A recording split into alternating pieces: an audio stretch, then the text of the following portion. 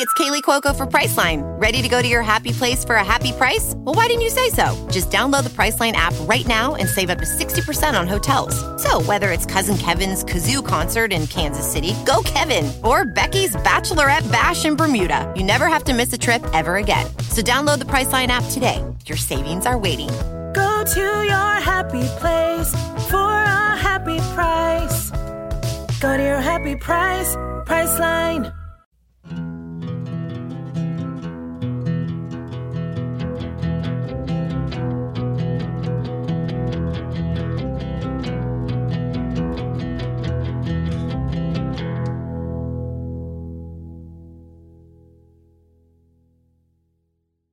Hello, everyone. Welcome back to National Park After Dark. Our favorite Trail Tales episodes. Yes, I know. I don't know how people are like feeling about these. Do you like them? Do you not like them? I feel like everyone loves them. I love them. I like them a lot because the things that people write are so funny and so clever. And I gotta tell you, I'm a sucker for a good title. So yes, if you are sending one in or like are thinking of sending one in, just send a creative title because that's really what makes them stand out. So read immediately. Immediately, yeah. And sometimes Cassie and I will screenshot them to each other and be like, did you see this?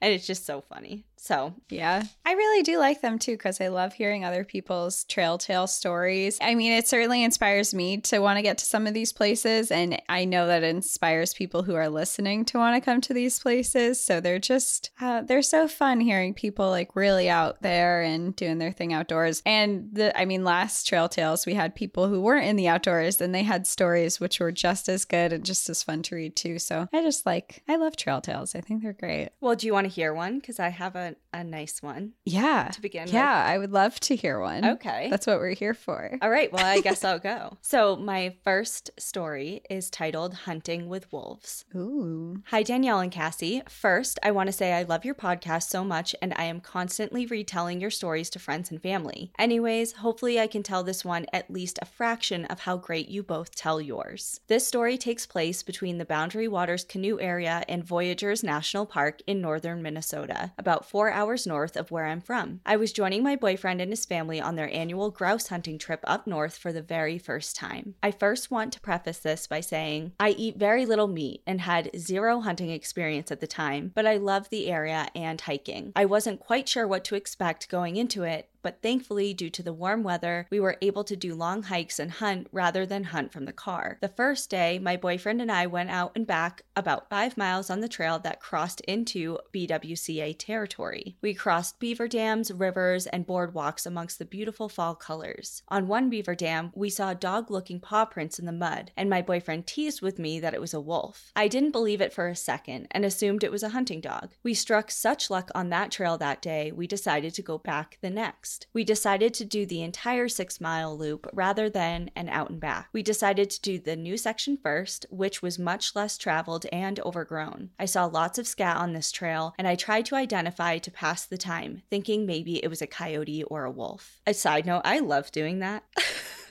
Looking at scat. Yes, it's so fun. I feel like such I have one of those fold out laminated pamphlets. Yeah, that show what all the scat looks like. It's like I know my shit, you know. Literally. We used to do that.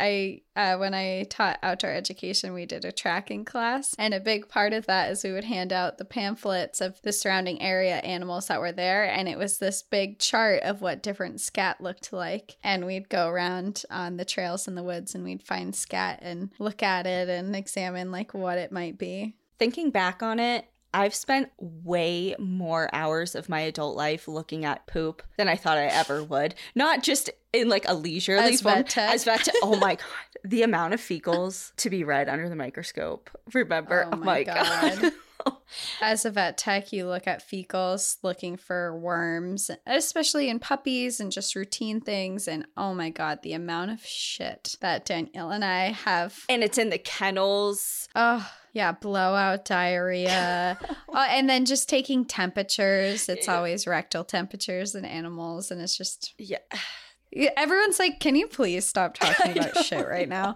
Yes, we can. Okay, we'll stop. Just know that there was a lot of it. Just know that we've been through some shit. Yeah. Okay. About 3 miles into the middle of the woods, we hadn't seen anyone. My boyfriend then got a grouse and we stopped to rest for a while. As we continued, we suddenly heard a stampede-like loud noise in the distance, approaching quick. It was so loud, I thought maybe we were approaching a logging trail with a four-wheeler, as that is pretty common. Suddenly, about 50 meters ahead of us, we saw 2 animals bound across the trail. We both stopped dead in our tracks to watch. We debated what we were even seeing. Was it 2 deer chasing each other? Then I saw a wolf tail flying behind and said something along the lines of, "Holy shit, it's wolves." My boyfriend quickly said, "No, it's a wolf chasing a deer." This was no wolf tracking a deer like you see in trail cams. It was a full-out sprint. The wolf just inches away from the deer. They crossed our trail and slowly veered to the right of us. I started to freak out and urged us to keep going because wolves often hunt in packs and I didn't need to see another one. Thanks to your podcast, I know that wolves are normally not a threat to humans, but I was not so sure how their behavior changed when hunting or protecting a kill. I couldn't stop thinking about what could have happened if we hadn't stopped for a short break and came any closer to the chase. After about a mile of shaky limbs and almost losing the trail, I finally realized what an amazing thing I had witnessed. My boyfriend, of course, realized that much sooner and tried to calm me down. Although wolves are prevalent in the area, it was not common to see one, and it was my first sighting. So it turns out the prints on the beaver dam and the scat on the trail did in fact belong to a wolf. It's safe to say that I didn't know what to expect on my first hunting trip, but it certainly wasn't that. Feel free to share my story, and if not, I hope you enjoy. Again, I love your show, Kayla. What a cool experience. Yep. Right? Just to see that out in the wild, I mean, right in front of you. So cool. Yeah. And to see, like, feel the stampede like shaking in the ground and to hear it so like coming in like that. I pictured the scene in Jumanji when they're all like in the, do you remember? Have you seen? When they're in the house and then the stampede starts happening and everything starts shaking. Yes. Yes. Yeah. And, you know, it was their first hunting trip and experience and you saw a wolf hunting. Like, how cool. Yeah. Oh, so cool.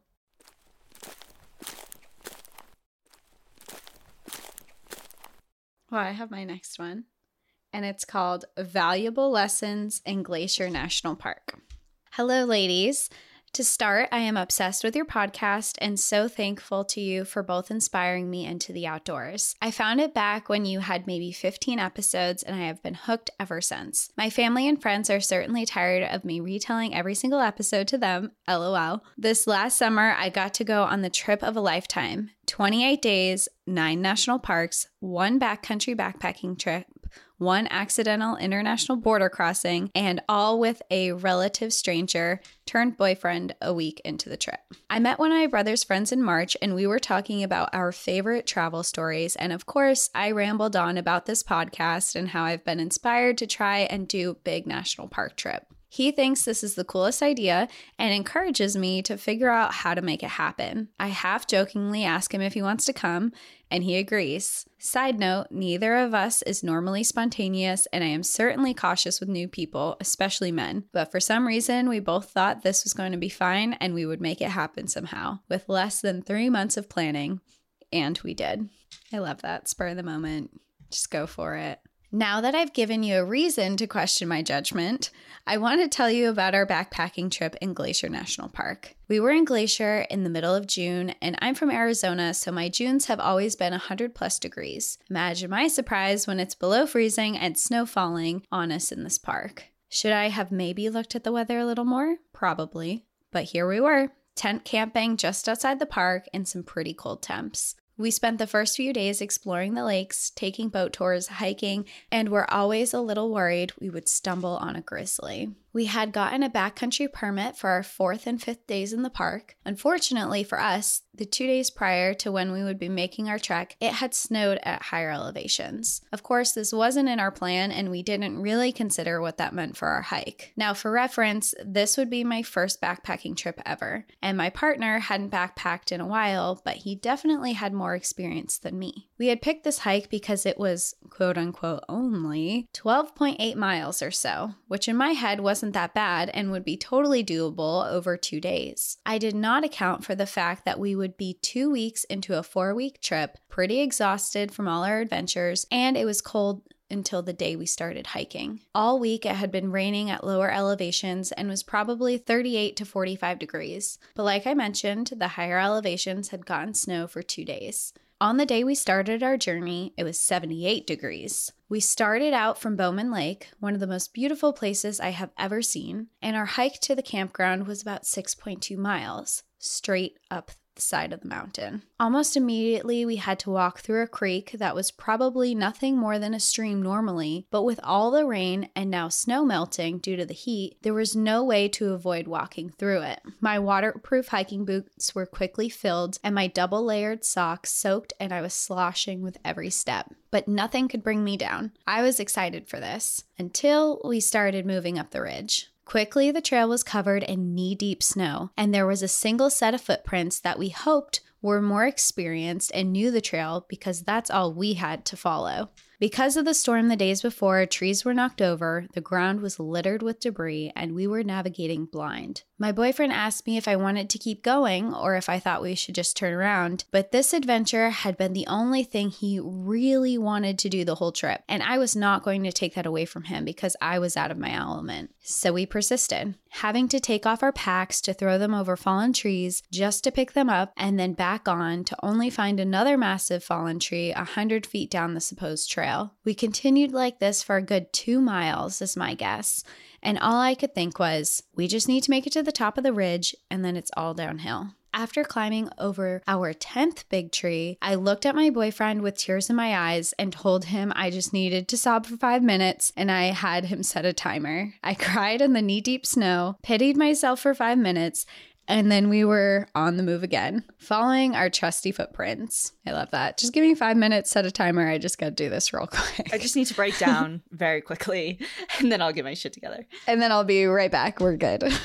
Eventually, we did make it to the top of the ridge. There was no snow on the other side of the mountain, and we basically sprinted the last mile to the campground. I could hear the sounds of running water and knew we were so close to the river, which meant the lake was also close. We made it to the lower Quartz Lake, feet soaked, body exhausted, clothes wet from trudging through the feet of snow, and starving. We got to our campsite, set up, and met our campground companions who had a much more enjoyable trip. I guess experience would have made this more enjoyable, haha. We all ate dinner together, shared some campfire stories, and the next morning we were all up early and had breakfast together, and we began the 5.5-mile trek back to the parking lot. My body was so fatigued, and finding my way back up the ridge was brutal, and I did curse the mountain and yell at the slope we were walking up, my boyfriend laughing at me. We made it back to the car, and when we had rested and had some good food, we reflected on the experience. So now I'd like to share what we learned in case you share this on the pod. 1. Check the weather and pack/dress accordingly. While weather is unpredictable in the mountains, we could have been more prepared for the snow than we were. 2. Pack as light as you can. This may seem self-explanatory, but we were both overpacked, and having 40 to 50 pound packs on our backs was so much more brutal than you'd think when you test it out before your hike. 3.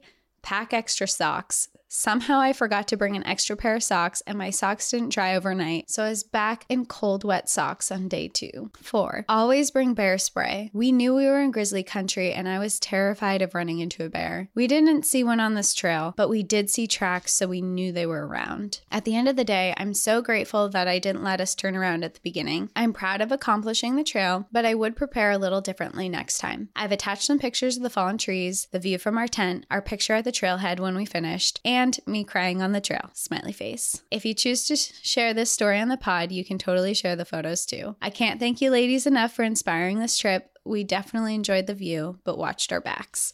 Riley. I'm really happy that we inspired a trip. Yeah, I'm sorry you cried on the trail, but it sounds like it was a fun trip. You just have to cry sometimes and then you feel better. It's like a cleansing. I also really enjoy that so many people in these trail tales have had experiences on the trail crying, and then they send us photos of them I crying. just think it's, I don't know why, I just think it's the best. It's just like, it's the picture of that moment and we can all relate to it. Like, I feel like everyone, even if you weren't in the trail, we've all been at that breaking moment where we're just like, I'm just gonna cry for a few minutes and then I'm gonna like come back together. And to take a picture of it and share it, I just think it's really fun. Is there a picture on that? Yeah. Oh, there is. Okay. Yeah. I didn't. Cool. Oh, we'll share it with the world. Don't worry. Yeah. Okay, my next one is titled Stoned Squatch? Oh. Hi, Cassie and Danielle. My name is Tiffany, and I live in Sweet Home, Alabama. My sister introduced me to your podcast in May when we were traveling to Olympic National Park. I dare ask, what goes better with a national park tripping with your sister than a wonderfully morbid but yet so informative and thought-provoking podcast from two amazing women? Nothing. Y'all are it. I'm blushing. I know. Thank you. Wow.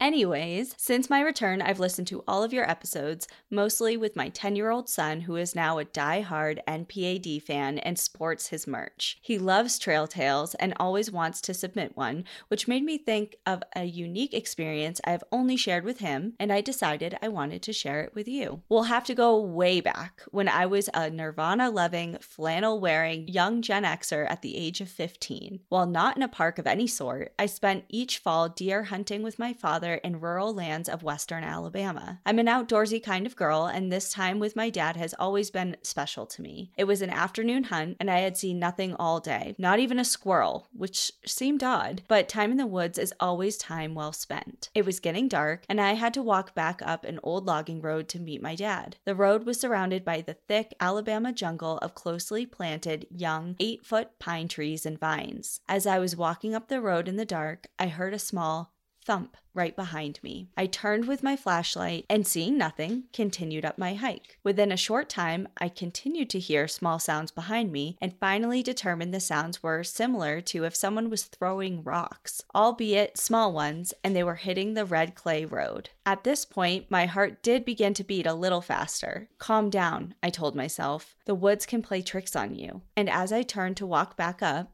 I saw one of these small stones, about the size of a golf ball, sail past my flashlight and land in front of me. I froze.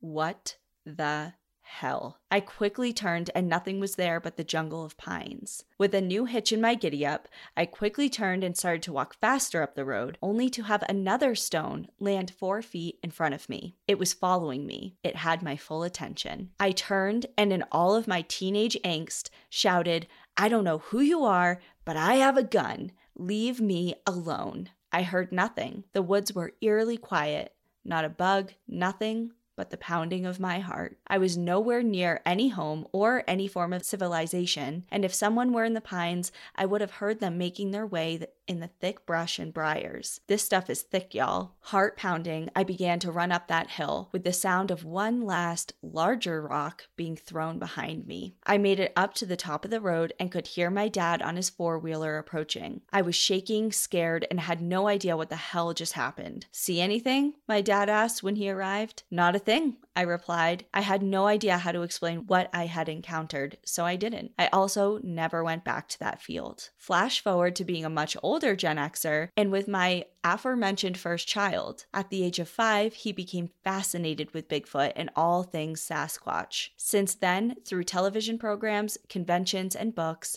I have learned more about Mr. the Sasquatch than I ever thought possible during the last 5 years of my son's life, including the fact that they are known to throw rocks to either get people's attention or to ward them off. Mission accomplished, dude. When I learned this Sasquatch fact, this long ago event from my past came bubbling back to my memory, and with it, all of the feelings. It still makes my heart race just writing this. I finally told my son about my encounter a few years ago, to which he assured me was very squatchy, and he is one of the only people I've ever told. Except you now, and I suppose your gazillion listeners if you ever choose to share this. I can't explain that day, and I don't think I will ever be able to. While I don't think my husband believes, we love the outdoors, and my 2 boys and myself are always looking out for signs or the presence of Bigfoot, whether it's in the deserts of Utah, the forests of Oregon, or the hills of Kentucky. Whenever someone tells my son they don't believe in Bigfoot, including my dad, aka his grandfather, we just look at each other and know that he is out there. Thank you for reading my tale, and we love the show. And the fact that Danielle also believes in Mr. the Squatch gets her some major street cred from my son. Keep up the great work and watch out for those possible Squatch rocks at your back. I've attached a photo of my son at the North American Bigfoot Center in Boring from our Oregon trip in 2021. I love that. Love it. I love it. Especially the last little part about like her and her son just kind of like exchanging some glances of like they're on the same page. They've bonded over this. Yeah, it's like he's real. We know. We don't need to hear it from anybody else because that's how me and my dad were. Yeah. And so I just love that. And I mean, what someone can inform me, but other than Bigfoot, what intentionally and other primates intentionally throws rocks at you? Yeah. Like that. There's no other explanation. It's Bigfoot. It's Bigfoot. Well, my next story is titled My Good Boy Reese. Hi, ladies. I have debated submitting this story for a while now. Even though it's not some wild story that happened in the middle of the woods, I thought you two would appreciate it since you are vet techs. I first want to introduce the fluffy hero of this tale, our 4-year-old golden retriever, Reese. As with most Goldens, he is a huge, goofy lug who has never met a stranger. Picture Doug from Up with his translator saying, "I have just met you and I love you." Except Reese would be shouting it while he accidentally knocked you over in excitement. My story happened to this past New Year's Eve. My husband is a youth pastor and his kids beg him every year to do a lock-in at the church so they can play games and snack all night to bring in the new year. With him at church, I was home alone with our almost 1-year-old asleep in her room and Reese chilling in our living room with me. He usually spends his evening bringing us toys and begging for snacks for a bit before collapsing on the floor for an evening snooze. I had decided to stay up just long enough to see the new year arrive, send a happy new year /goodnight/love you text to my husband, and then go straight to sleep. A few minutes before midnight, I went to the front door to let Reese out for the last potty break, and as soon as I opened the door, Reese charged forward while growling menacingly. I rolled my eyes because he often does this if he sees an animal in the yard, large or small, even though they pose zero threat to him whatsoever. For context, some of his other fears include suitcases, certain squeaky toys, balloons, and trailers. I relate to that so hard because Chaska's newest fear is the stove. It's like, okay, I don't understand, but it's clearly a big deal. Right, exactly. And he's been fine for 8.5 years with stoves of all kinds until now. Until now, it's a thing. Yeah. I was just about to tell Reese to hurry up when I heard a man's voice coming from the darkness at the end of our short driveway, just outside the circle of light cast by the light at our front door. "Didn't mean to startle you," he said, as I was clearly startled, not expecting to have someone walking up my driveway in the middle of the night. There was not a car in sight, only him. Reese continued his low growl, standing in between me and the man. "Reese, shh. Reese, come here," I pleaded. This was not to make the man more comfortable, but only because I was scared that if he approached Reese, my boy would melt into the people-loving teddy bear that he is, practically proclaiming new friend and thrown off balance by his happy tail wagging. Reese didn't listen to me though. He stayed firmly planted between me and the stranger. The man proceeded to ask me if I had a phone that he could use. He said his car had run out of gas nearby and he needed to call for a ride home. No way was I letting him closer to use my phone. The man also said that he lived on Rocket Road, which is not that far away. I told him, "You can go to my neighbor's house across the road. He has a phone that you can use." Now, my neighbor is an avid hunter. Just recently, we had a break-in near us, and that person called our neighbor to help. He held the robber at gunpoint with a shotgun until law enforcement arrived. But that's a story for another time. The man considered this for a second, glanced at the growling dog in front of him, and said, never mind, I'll just walk home. Rocket Road is not that far away, so I have to wonder why he didn't just do that to begin with. Also, to me, it appeared that he had been walking from that direction instead of towards that direction. And what was he doing out and about at midnight on New Year's Eve? Did he just decide to go get gas in the middle of the night? But who knows? Maybe this man was genuine, but I guess when you see 100 pounds of dogs coming barreling at you, you come up with another plan real fast. I brought Reese back inside, and only then did I grasp how unusual his behavior was. Normally, when he is spooked, Reese does that same low growl, but always runs to my side or to his crate with his tail tucked between his legs. However, this time he wouldn't move, not even coming to me when I asked him to. I, of course, showered him with lots of treats and good boys once we were safely back inside. I have listened to the podcast from the beginning and want to thank you both for fueling my wanderlust in between trips. I enjoy the stories for sure, but I also love learning facts about each individual park. My husband and I are on a mission to visit all of the national parks and have checked off 12 so far. Our daughter now has visited her second, and I have had fun earning junior ranger badges for her at every national park site. You can earn those at any age, by the way. We see adults getting them all the time. Most recently, we visit South Dakota, and you two are partially to thank for inspiring us to go there. We hit all the highlights and ended our trip by climbing Black Elk Peak in Custer State Park. I have never felt stronger than I did when I hiked to the top of South Dakota with my 30-pound toddler on my back. My husband didn't enjoy the hike as much, and turned out he had COVID the whole time. Again, a story for another time. Attached is a video of our ferocious beast that I posted for his 3rd birthday last year with the caption, "He is beauty, he is grace, he catches the ball with his face." Thanks for all the laughs, outdoor advice, and stories. Keep them coming, Gwen. Aw, he protect. He protect, he attack. Well, it sounds like Reese is a really good boy, and dogs know, like there's no part of me, I don't know what he was up to, but there's no normal scenario where someone would be walking around in the middle of the night and try and come in and use your phone without a really valid explanation and like proof of that, like it's just weird. And also I think it's pretty normal. Like, it's just weird to me for a full-grown man to approach a woman alone in the middle of the night. I think it's pretty normal that, like, if there's other options in the area, that you would approach someone else before you would do that. Like, obviously, if you're in the middle of nowhere and there's no one around and you come across a woman, of course. But if you're in a full neighborhood and you ask to come into a woman's house when she's alone at midnight, it's weird. It's sketchy. Yeah, and it's 2022 going on 2023. Why that whole like, do you have a phone I can use is something that I think is pretty outdated. Yeah. You know what I mean? You have a phone, like maybe do you have a charger I could use and I'll plug it into the side of your house while I sit outside? Yes. It's not,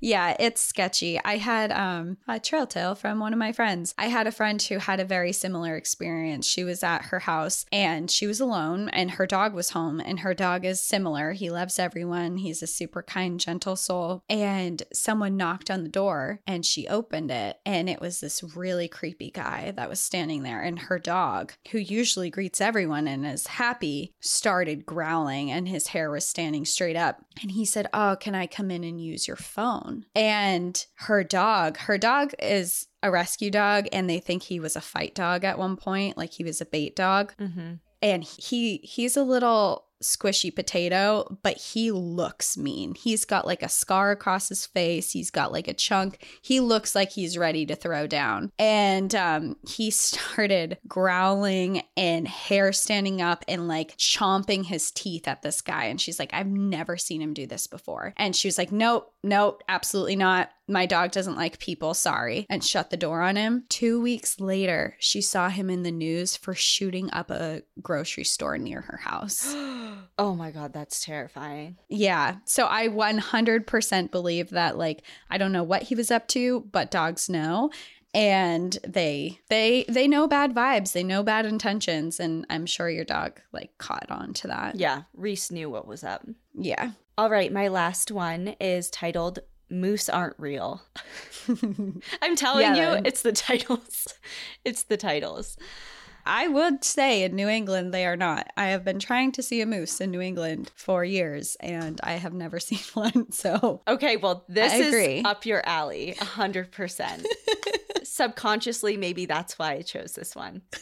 Hi, ladies. I give you all the love and accolades that you receive with every email. I love both of you so much, and I look forward to your episodes every week. My story doesn't take place in a national park, but it's on the Kankamangas Highway in New Hampshire. Oh, home sweet home. I just graduated college, and I was taking a solo New England road trip to celebrate. I spent the previous summer in New Hampshire and loved it. I saw all kinds of wildlife that summer, but no moose. So my goal for this trip, see a moose. I was about halfway through my trip when I got a call from my mom. My cousin had died. I was in total shock and devastated. I knew I'd have to change my plan and head home early. That night, I decided to take a drive on the highway to clear my head, reorganize my plan, and hopefully see a moose. It was around dusk, so I knew that was a good time to see them, especially near water. Early on in the drive, I came to a bridge with a river underneath. I parked my car, got out, and just stood on the bridge. All of a sudden, I just got this feeling like I needed to go. I quickly got back into my car and began driving. Not 25 meters down the road,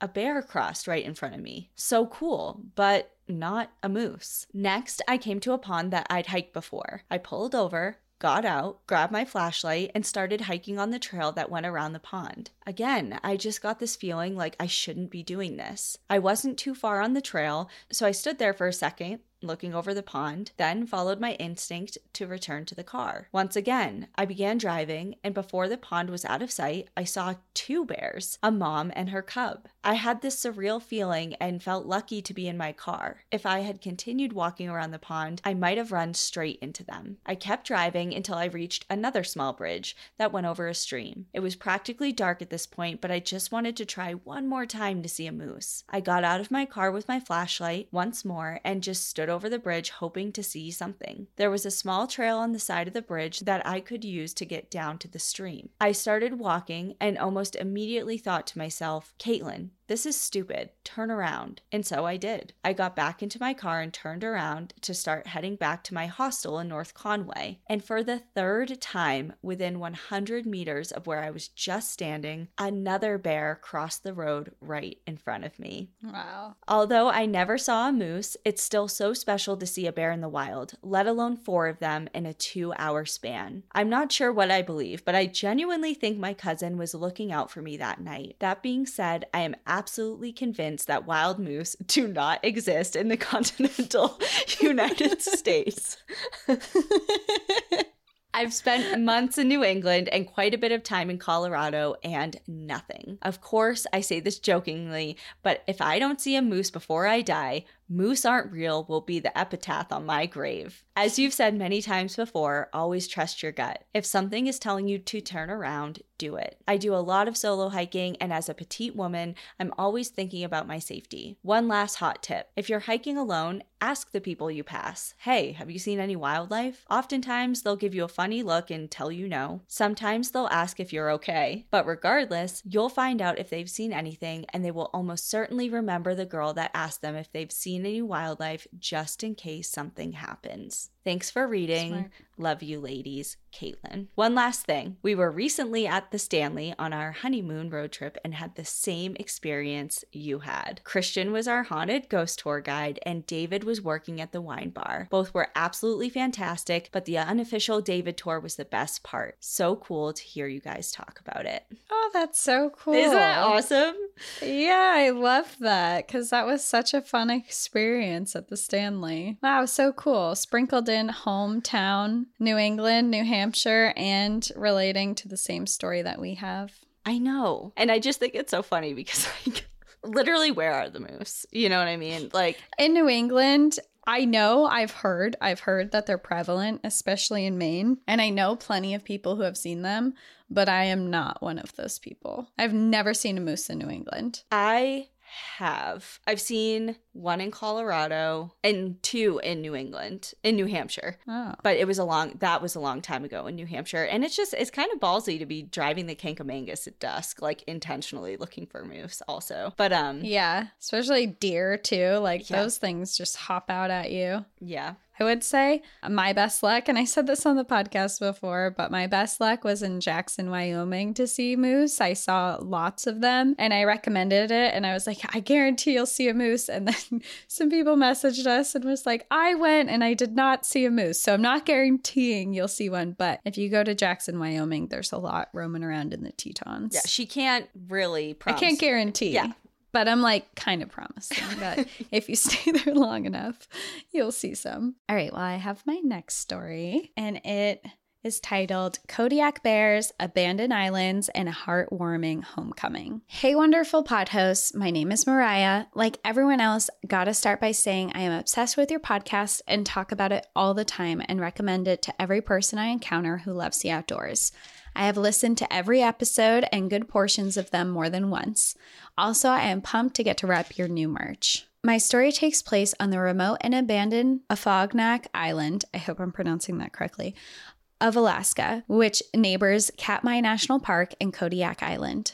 My longtime friend and hiking/travel buddy, Allie, and I convinced our parents to let us go to Alaska for a few weeks, quote unquote, by ourselves when we were 17, though we met up with her aunt and uncle for a while who lived in Kodiak. We had absolutely nothing planned for this trip other than our flight there. When we got there, we discovered we had gotten an opportunity to join their neighbor's family vacation, and we accepted. We spent a week on a yacht that her mother owned. Her mom is an Alaskan Native woman who grew up on Afognak Island before it was decimated by a tsunami in 1964. She was 7 at the time. I will call her O. They all safely evacuated, and she has not returned since. But while we were there passing through the islands around Kodiak towards Katmai, she made the request to stop back at Afognak Island. This island is very densely forested and has essentially zero marked or visible trails at this point anymore, as the vegetation has overtaken the land again since the tsunami. She says, "I want to show you where I grew up. Follow me," and headed off through the middle of the island. Everyone questioned the idea for a minute because if any of you have seen Jurassic Park, y'all know that the biggest dinosaurs hang out in the middle of the island, and so did Kodiak grizzly bears. We were passing full skeletons of deer and other small animals and fresh bear scat, which was a little terrifying, but O was insistent on going despite our concerns of bears. But we had a big group and bear knowledge and carried deterrents, so we carried on. Sure enough, after a few miles of hiking, we came to a few noticeable remnants of old buildings. The next part was so incredibly touching and memorable to experience. As we approached the ruins, you could see the memories light up in O's eyes. She started excitingly explaining to us where her home was, where she went to school, and where she played with her friends, though there was nothing left of it. The only buildings still having some resemblance of remaining structure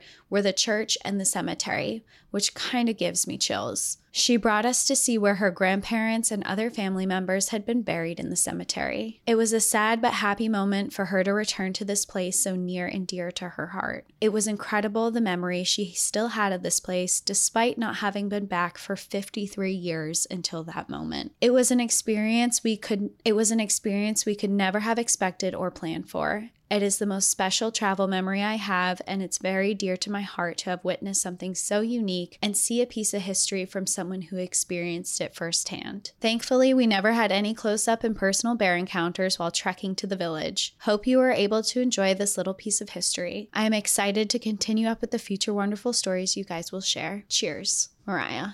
Wow, that's really sweet. It's a really cool story. I mean, I can imagine the emotions that were being felt when you're with someone who has such a history in this place that was destroyed by a tsunami. And I looked it up and a lot of people died in the tsunami. And I don't know specifically that island, but the tsunami also affected lots of other areas. So just to come back to your home that was destroyed in that and to have these memories and to be able to navigate it, even though the landscape has changed so much. I can imagine the emotion that was and the energy that was happening that whole trip. And it's a very special memory. Yeah, like the emotional ties just never leave you. It doesn't matter how much time has passed. Well, thanks everyone for joining, sending us your stories. As always, we love to read them. npadstories@gmail.com is where you can send them if you would like to have a chance of being featured. Be creative with your titles. I mean, you don't have to have a title. I'm just saying. They just catch our eye faster. We do try to go through all of them, but they just catch our eye faster if there's an enticing title. Yeah. So we will see Outsiders on Patreon for 2 extra stories. But for everyone else in the meantime, we will catch you next week. Enjoy the view. But watch your back. Goodbye. Bye.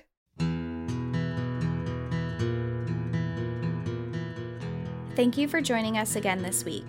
If you have a trail tale you'd like to share, send us an email at npadstories@gmail.com. Follow us on Instagram and Facebook at National Park After Dark and on Twitter at NPAD Podcast. Become an outsider by joining our Patreon, where you'll gain access to monthly bonus stories and exclusive content. And remember, when you support our partners, you're supporting our show. To access our special discount codes along with source information from today's episode, check out the show notes. For information on the show, to shop our merch store, sign up for our newsletter, and more, visit npadpodcast.com. And if you're enjoying the show, please rate, review, and subscribe wherever you listen to podcasts.